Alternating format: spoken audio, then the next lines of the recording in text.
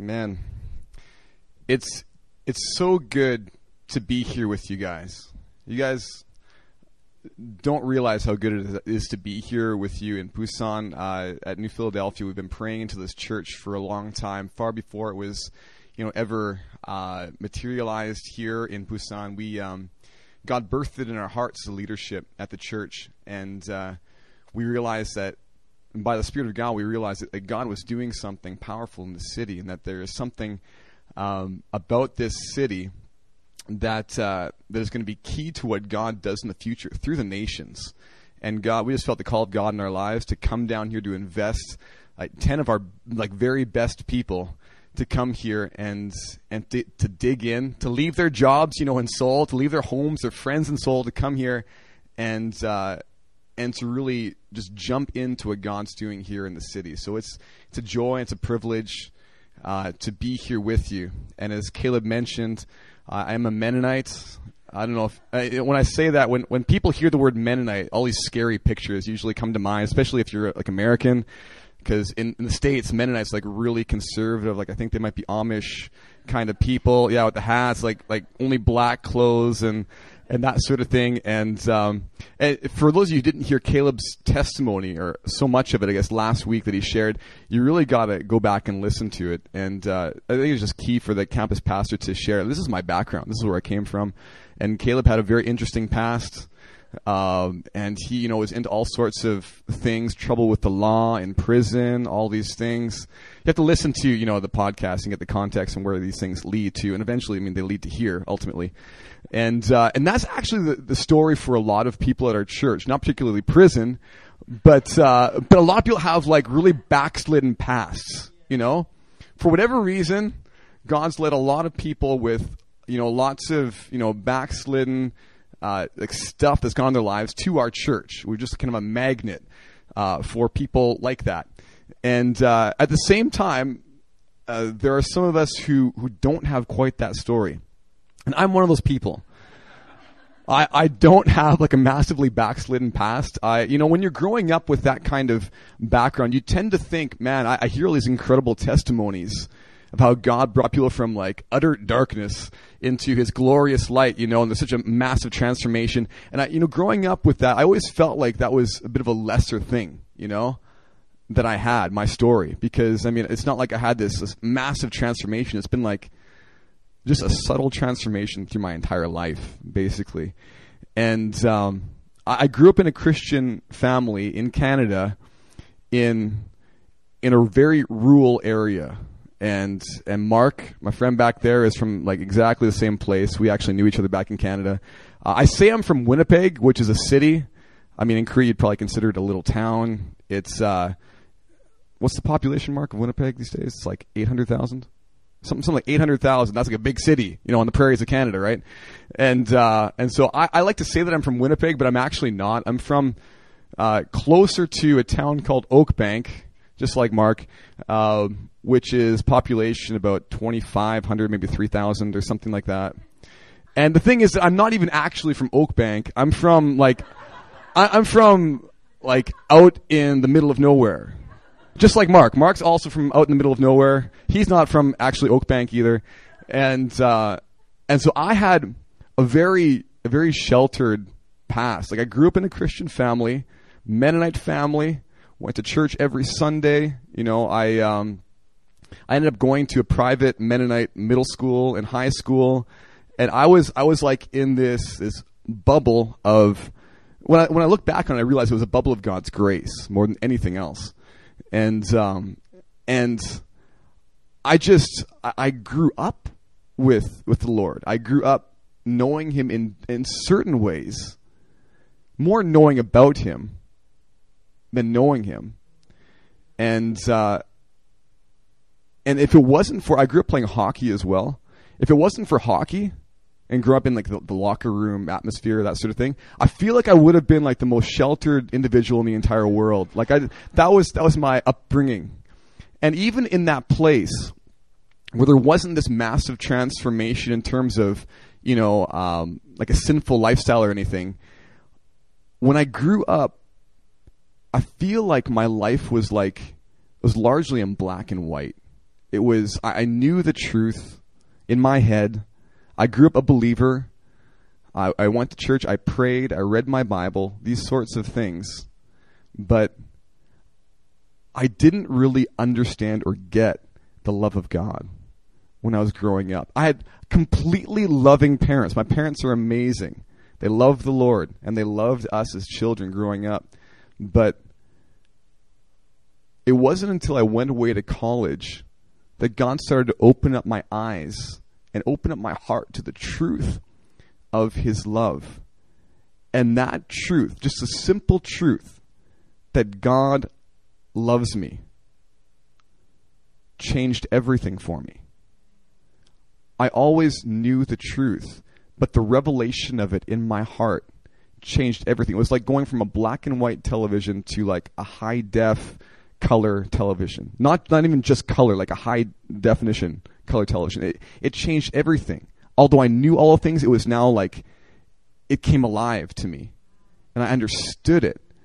And I'm still, for the rest of my life, I'm going to be growing in this revelation, because the love of God is something that is infinite and eternal, and you will never stop learning about the love of God. That's the glory and the beauty of it.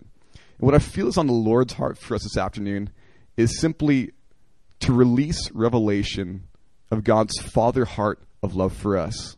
So that's what we're going to look at today. That's what we're going to dig into today. And we're going to do that through a well-known passage of Scripture in Luke 15. So turn your Bibles to Luke 15.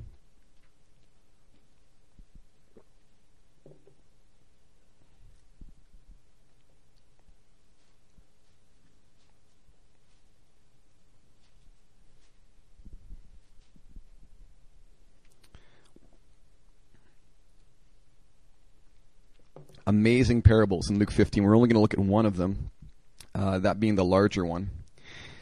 From verse 11, this is the parable of the prodigal son, as it's commonly known as the parable of the lost son. Some people refer to it as. I'm going to read the entire thing. Just stick with me. I'm going to read it in the ESV version, and I'm going to read from 11 until the end of the chapter. So follow along. And as I follow, you know what? Actually, don't even read your Bible. You don't need to close it, because I'll refer to it later. You can leave it open. But I want you to close your eyes and get a picture for what's going on, because Jesus told stories as he taught, commonly as he taught. He told stories in vivid images that people would be able to understand and receive for themselves. And so just close your eyes and picture the story. You can leave your Bible open for the time being as well. And he said, that's Jesus, there was a man who had 2 sons, and the younger of them said to his father, Father, give me the share of property that is coming to me. And he divided his property between them. Not many days later, the younger son gathered all he had and took a journey into a far country. And there he squandered his property in reckless living. And when he had spent everything, a severe famine arose in that country, and he began to be in need. So he went and hired himself out to one of the citizens of that country, who sent him into his fields to feed pigs. And he was longing to be fed with the pods that the pigs ate, and no one gave him anything. But when he came to himself, he said, How many of my father's hired servants have more than enough bread, but I perish here with hunger? I will arise and go to my father, and I will say to him, Father, I have sinned against heaven and before you. I am no longer worthy to be called your son. Treat me as one of your hired servants. And he arose and came to his father. But while he was still a long way off, his father saw him and felt compassion, and ran and embraced him and kissed him. And the son said to his father, Father, I have sinned against heaven and before you. I am no longer worthy to be called your son. But the father said to his servants, Bring quickly the best robe and put it on him, and put a ring on his hand and shoes on his feet. And bring the fattened calf and kill it, and let us eat and celebrate. For this my son was dead and is alive again. He was lost and is found. And they began to celebrate. Now his older son was in the field, and as he came and drew near to the house, he heard music and dancing. And he called one of the servants and asked what these things meant. And he said to him, Your brother has come, and your father has killed the fattened calf, because he has received him back safe and sound. But he was angry and refused to go in. His father came out and entreated him, but he answered his father, Look, these many years I have served you. I have never disobeyed your command, yet you never gave me a young goat that I may celebrate with my friends. But when this son of yours came, who has devoured your property with prostitutes, you killed the fattened calf for him. And he said to him, Son, you are always with me, and all that is mine is yours. It was fitting to celebrate and be glad, for this your brother was dead and is alive. He was lost and is found. Amen. End of story. And the story it's kind of an awkward way to end, because we don't know what happened after that, really, with the older son or with the father. But what I want to do in this parable, there are countless things we could look at, focus in on, but what I want to focus in on is just a few things from this parable that show us the Father's heart. So it's going to focus in on the character of the Father today, this afternoon. And so the first thing that I want to focus in on regarding the Father's heart from this parable is simply that God will never stop you from going your own way.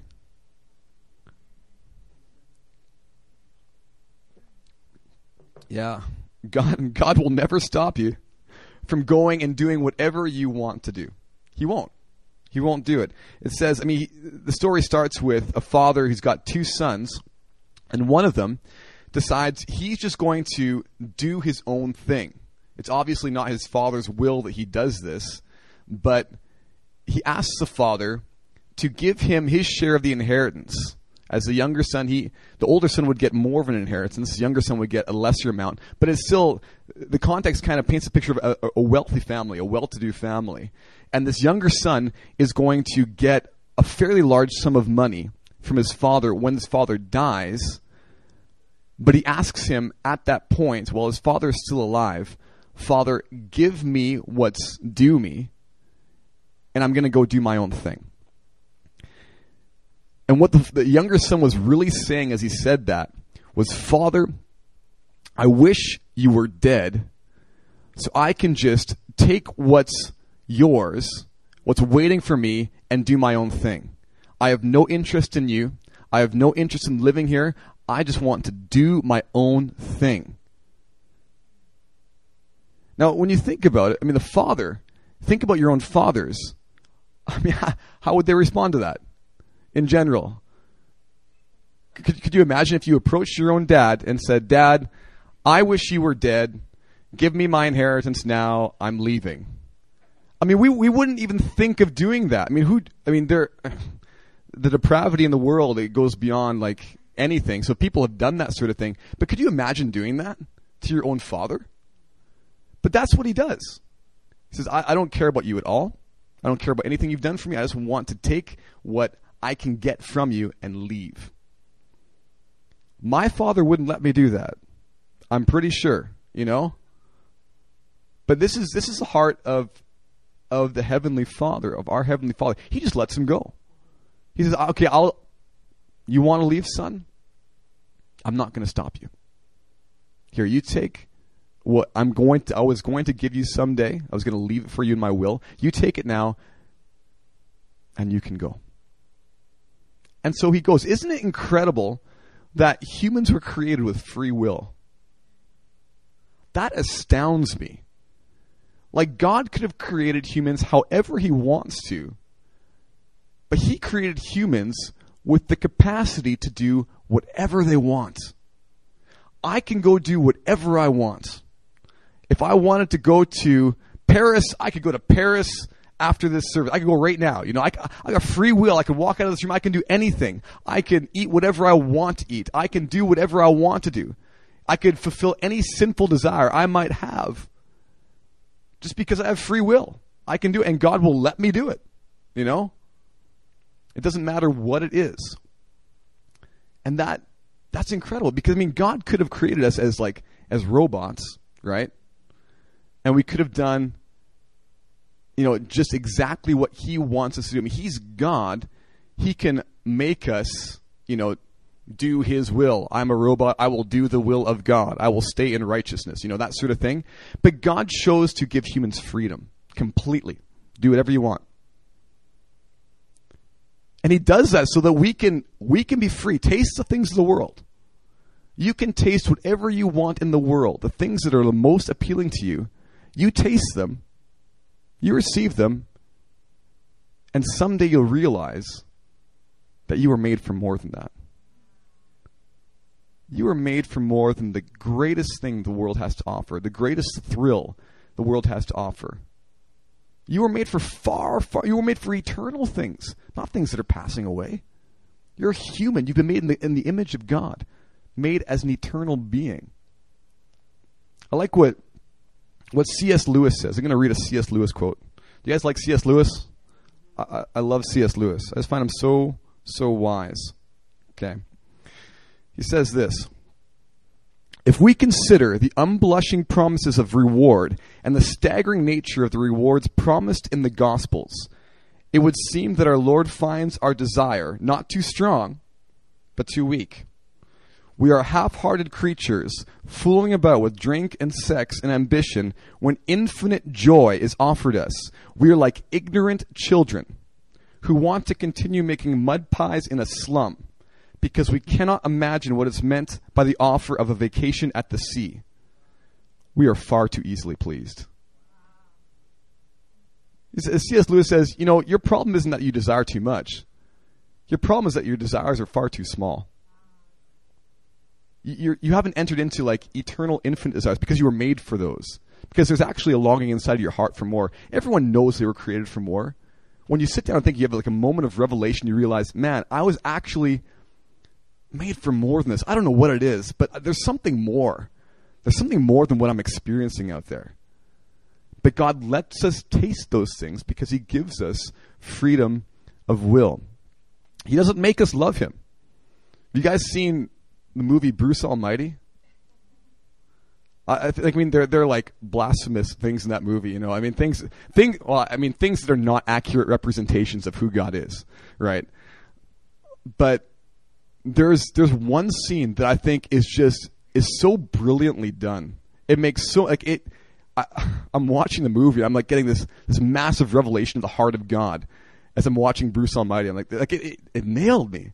And it's a scene when Jim Carrey's character, now Jim Carrey in the movie, he's given by God, who is Morgan Freeman, played by Morgan Freeman, and he's given by God the power of God. God's going to go on vacation, and he's giving Jim Carrey all the power of God to do whatever he wants to do, basically. The full power of God. And so Jim Carrey just says, he does all these incredible things. I've got the power of God, so I can do anything I want, right? And so he enjoys that for a time, but he's interested, or I'm not sure if he's married or it's his girlfriend. I think it's his girlfriend. Character played by Jennifer Aniston, and Jennifer Aniston she's turned her back on him, and he thinks, well, I've got the power of God, so I can just bring her back to myself. I mean, God can do anything, right? God can do whatever he wants to do. So I'm just going to bring her back to myself because I'm like God and I can do that. And so there's this scene where he's with Jennifer Aniston and she walks away from him and he just kind of looks at her and says, "Love me. Love me." Love me, like that, right? Like reaching out for her, like with the power of God, love me. And she just keeps walking away. He didn't realize at that point, but that within the power of God, there isn't even God has not given himself. He's limited himself from the capacity of making people love him. He won't do it. He won't make anyone out there anywhere love him. He says, I won't do it. I won't make you.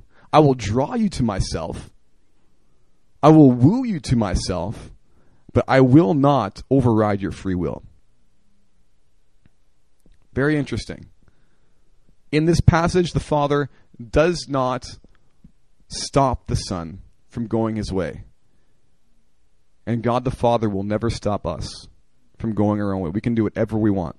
Okay, first thing from this passage that I want to highlight about the heart of God as Father. Second thing is that God's heart longs for you. God's heart yearns for you. You see that in the character of the Father clearly in this parable. So after the Son has gone his own way, he's taken this money, he's gone, and then he squanders it right away in wild living. And his older brother assumes later that it was prostitutes. He doesn't say that earlier. His older brother's like, it must have been prostitutes. That's probably what he got into. We don't. That's kind of the assumption that's made, and because an older brother might think something like that. But he squanders everything, and then there's a famine in the land. He's in a place of desperation, and then all he can do is hire himself out to a farmer to work with the pigs, but he doesn't even get real food. He just gets the pods the pigs are eating. That's all that's left for him to eat. And in this state of desperation, in this state of, there's nothing left for me. I've already burned bridges with my father. I've lost everything I have. What else is left for me? A thought comes to his mind, and he says, well, I can't come back to my father as his son. I just couldn't do that. But what I could do is go and hire myself out to my father as a servant. That's how I can go back. I'll just do that. So he's playing through the scenario in his mind. This is what I'm going to say to my father when I come back. This is how I'm going to approach him. And so as he comes to his father, it says in verse 20, it says, his father saw him from a long way off, from a far distance.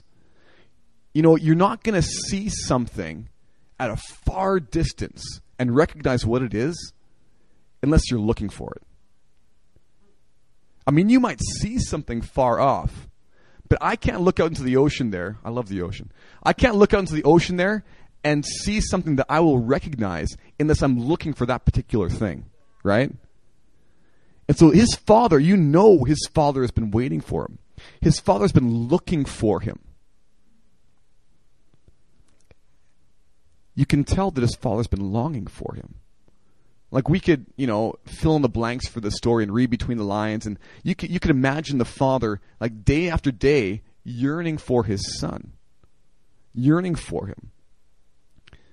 Because the heart of God, the Father, is in no way passive and in no way half-hearted.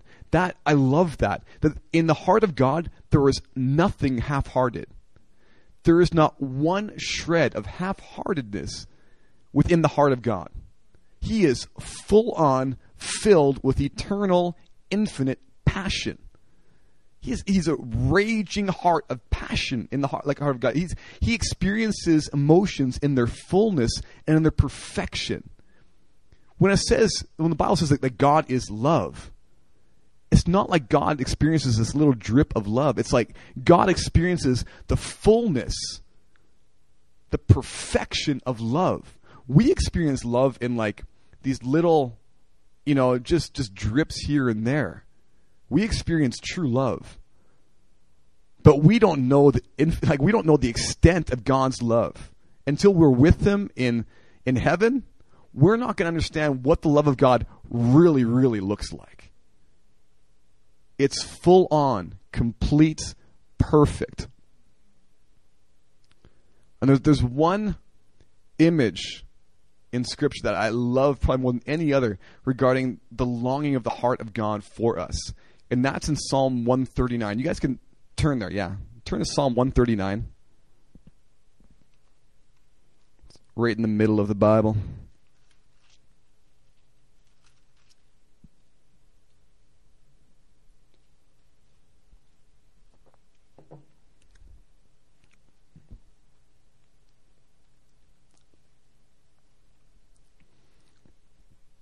Look at verse 17.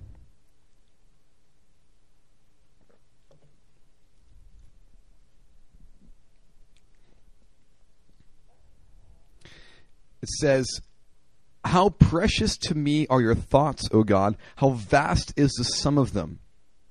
If I were to count them, they are more than the sand. I awake, and I am still with you." When you read the Bible, you realize that God's got this corporate heart of love for the church. You know, the church is the bride of Christ. It's not really that accurate to say, I am the bride of Christ as an individual. That's not as true as to say, we corporately are the bride of Christ. All believers out there, we all together are the bride of Christ. So there's this corporate nature that's communicated like throughout the Bible of God's heart of love for his people. And Psalm 139 is one of those places in Scripture that's very intimate. David is talking about himself. He's not talking about, the people of God. He's not talking about the nation of Israel. He's not talking about the church. He's just saying, this is me. Lord, this is your intimate heart of love toward me as an individual. This is how you feel toward me. And it says, how precious to me are your thoughts, O God. And when I first read that, and when I had read it a number of times when I was growing up, I really understood that to mean God's thoughts in general. Like He's God, He's big, He thinks a lot because He's God, right? And so He's got lots of thoughts in His mind. And yeah, I guess it makes sense that His thoughts outnumber the grains of sand because He's God and He can think that much, right? But when I started studying Hebrew and I dug into what was going on in this passage, I realized the word, within the context, the word more accurately should read toward. The word to. In your Bible, I think there's only one translation I've come across that actually translates it that way. But when you look at the way it should be translated in its context, it would be better to say toward.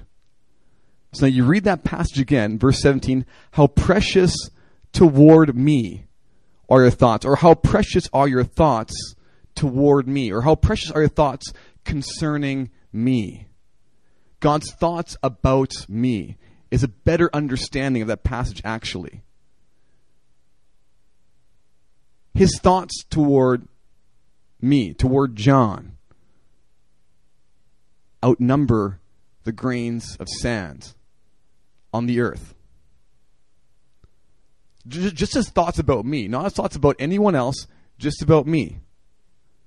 I'm just going to be I'm going to talk about me for a second, His thoughts about me outnumber the grains of sand on the earth.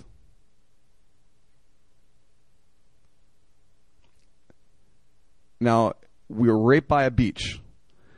If you could imagine counting just at Hyundai, just that one strip of beach, think about how many grains of sand there are over there. You start counting them because it's really nice sand, right? It's nice sand at Hyundai. That's what I hear. And so you get a handful of that sand, start counting grains of sand. This is the word of God. This is what it's saying. His thoughts toward me outnumber those grains of sand, that plus Kwangali, plus every other beach in Korea, plus every other beach in the world. Outnumber the grains of sand.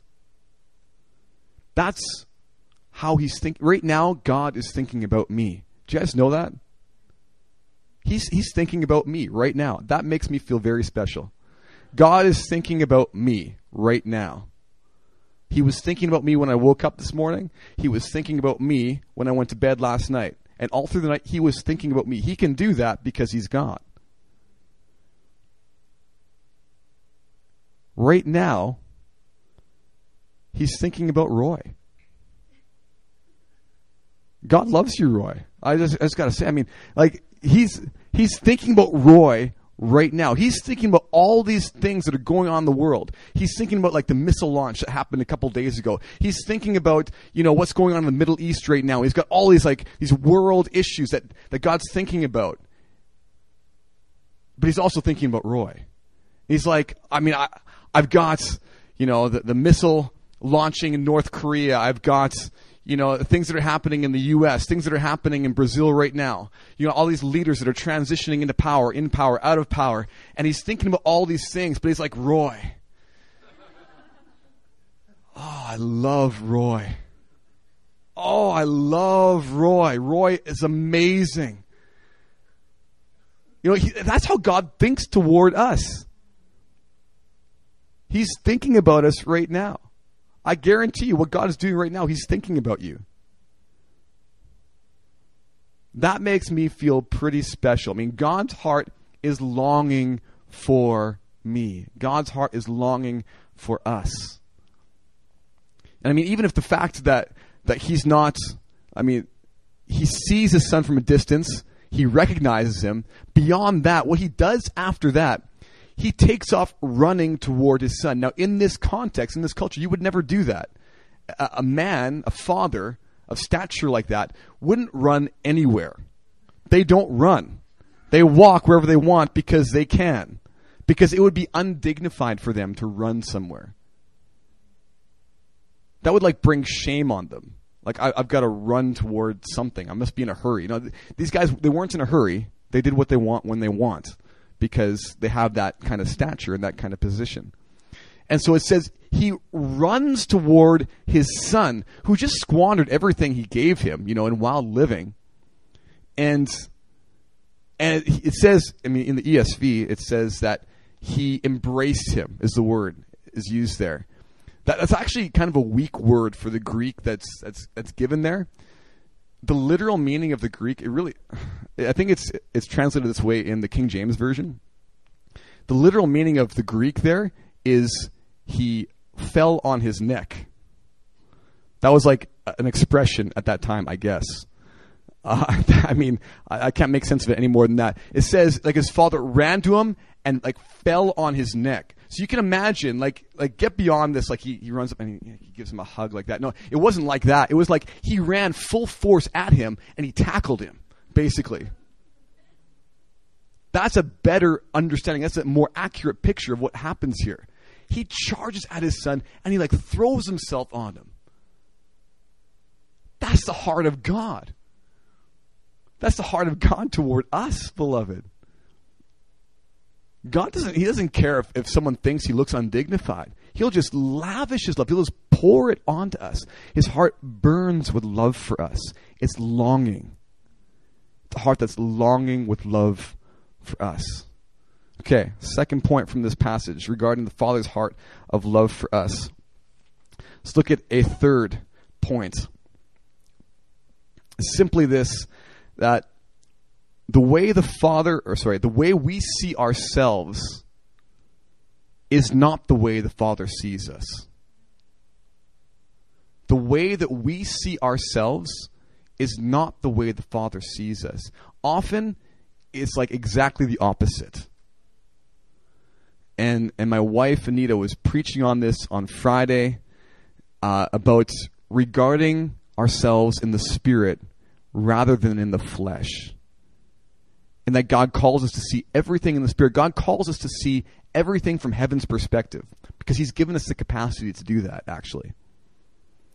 And you look at what the son says here. The son, he's already rehearsed the speech, right?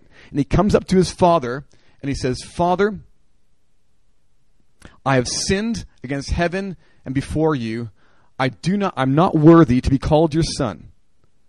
And that's I'm sure those are the exact words he was rehearsing. I got to say this right. I got to say this the right way. "Father, I have sinned against heaven and against you. I am no longer worthy to be called your son." In his mind, that was completely true. A, he had sinned. And B, he didn't think he was worthy to be called the son of his father. He's I've lost that. I've lost that position entirely. And you look at the father's response to that. The first thing I don't think the father even heard what he said. By judging by what he responds and how he responds, it's he didn't even hear, didn't even listen to that. Okay? Very interesting. He simply says, Bring quickly the best robe and put it on him, and put a ring on his hand and shoes on his feet, and bring the fattened calf and kill it, and let us eat and celebrate. For the son of mine was dead and is alive again. He was lost and is found. And they began to celebrate. Amen. Like I think sometimes when we come to God and we start telling God what we see in ourselves. I shouldn't have pounded the pulpit. It made the thing fall down. I won't do it anymore. We start saying, because we see ourselves as weak, we see ourselves as compromised. We see ourselves in our failures. We just tend to do that, right? We see all of our weaknesses better than anyone else, right? And I think when we come to God and say those things, I don't think he doesn't even listen to us. He's like, what are you talking about? And he just goes into affirming us and saying who we actually are. And God's always wanting to communicate to us who we really are. Because only God sees us for who we really, really, really are. Only God truly knows, because he created us and he knows everything about us. And we are always being deceived, or the attempts are being made to deceive us into believing we're something that we're completely not.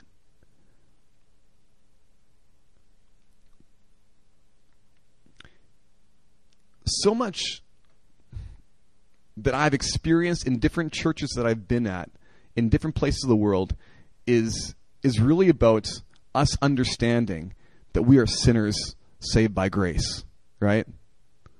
You are a lowly person, you are a sinner, but because of God's great love, he put his grace on you. But don't forget, you're a sinner. Don't forget, you're prone to sin. And you need to be thankful for everything God gives you.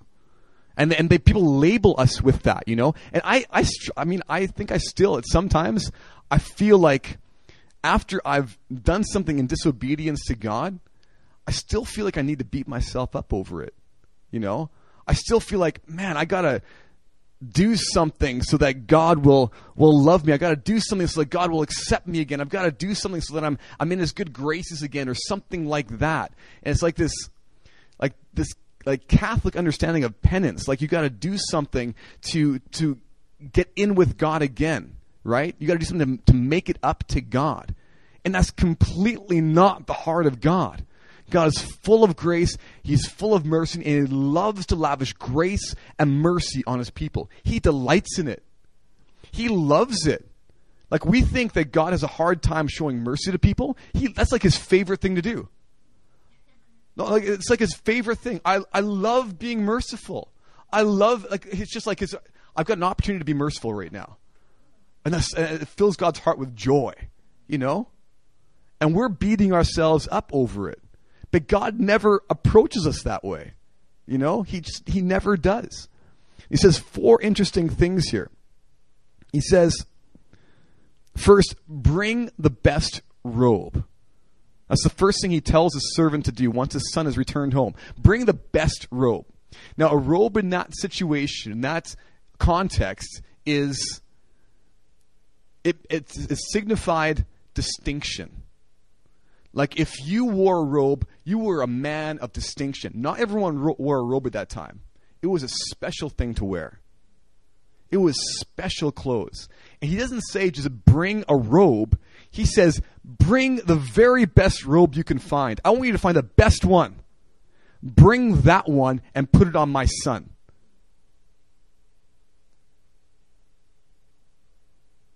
The second thing he says, put a ring on his finger. A ring in that time symbolized authority. This son had just squandered everything that his father gave him. He deserved nothing.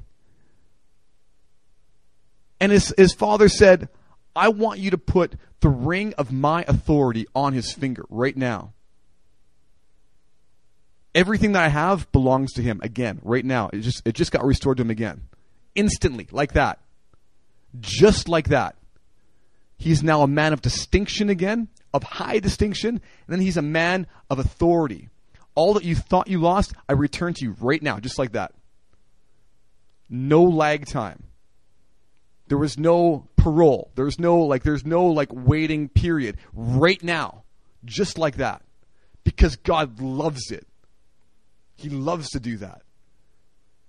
And the third thing is to put sandals or shoes on his feet. Shoes and sandals were reserved for sons. Slaves didn't wear sandals. Slaves did not wear shoes. Slaves went barefoot everywhere they went. If you wore shoes, that meant you were a son. And his father says, I want you to know right now, you are my son. You were brought fully back into that place of sonship. You've always been my son. Now I want you to know it. Put shoes on his feet right now. These are instant things. Like that's the thing about this that gets me. It's like right now. We're not going to spend time discussing what you did before. We're not going to talk through all the mistakes you made. I don't want to hear about it. I don't even care. I'm just going to do this for you right now. That is the heart of the Father. It's a right now heart.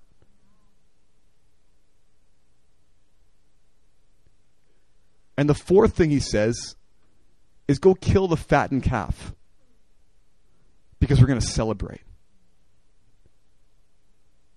He said, this son of mine was lost, but now he's found. And we need to celebrate. It says in the parable earlier in the chapter in Luke 15, it says that there is more rejoicing in heaven over one sinner who repents than over whatever number, what's the number? Than over 99 righteous people who don't need to repent. Heaven celebrates when one person repents and turns to the Lord.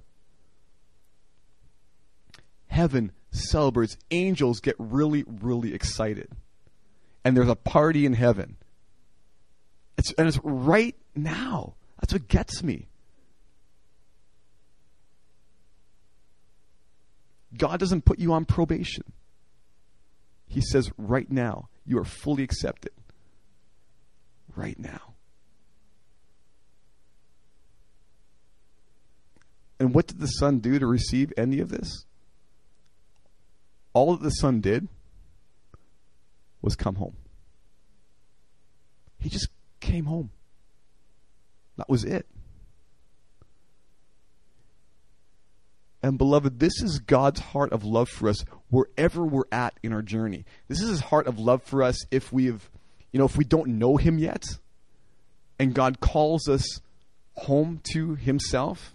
This is God's heart of love for us if we knew him before and we've backslidden heavily and we're doing our own thing and we're coming back. This is his heart of love for us if we've been walking with him. And you get later in the story, we're not going to talk about it at this point, but the older brother is highly offended by what the father does. Highly offended. What does the father tell him? He said, everything I have is yours.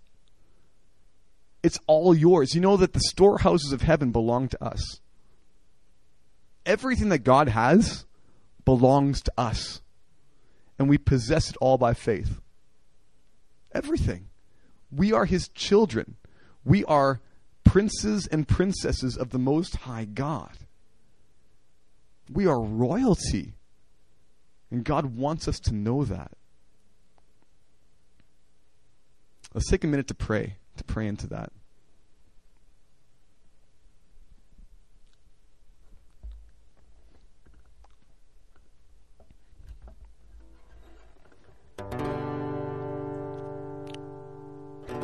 Our Father, we thank you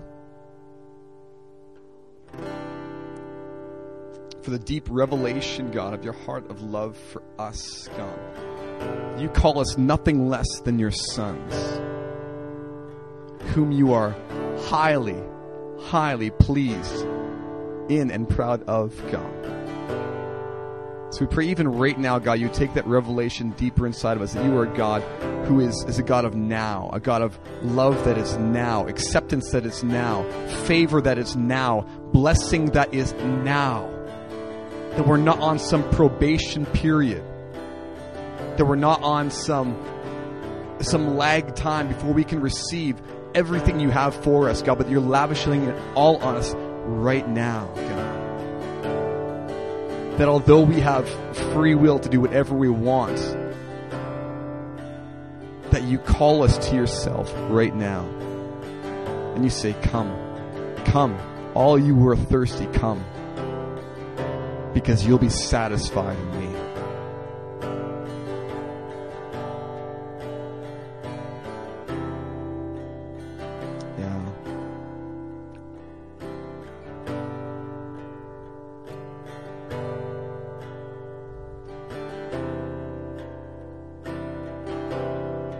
If there's anyone here who either does not know the love of God, who has never come home to the Lord, or who feels that they need to come home to Him again, if you've been living for yourself and doing your own thing, I just want to give an opportunity for you right now to come home to the Lord, to come home to your Father. If something is stirring in your heart toward that, and I want to give you the opportunities to stand and to come home. So if that's you, if there's something stirring in your heart right now, then I invite you to stand up.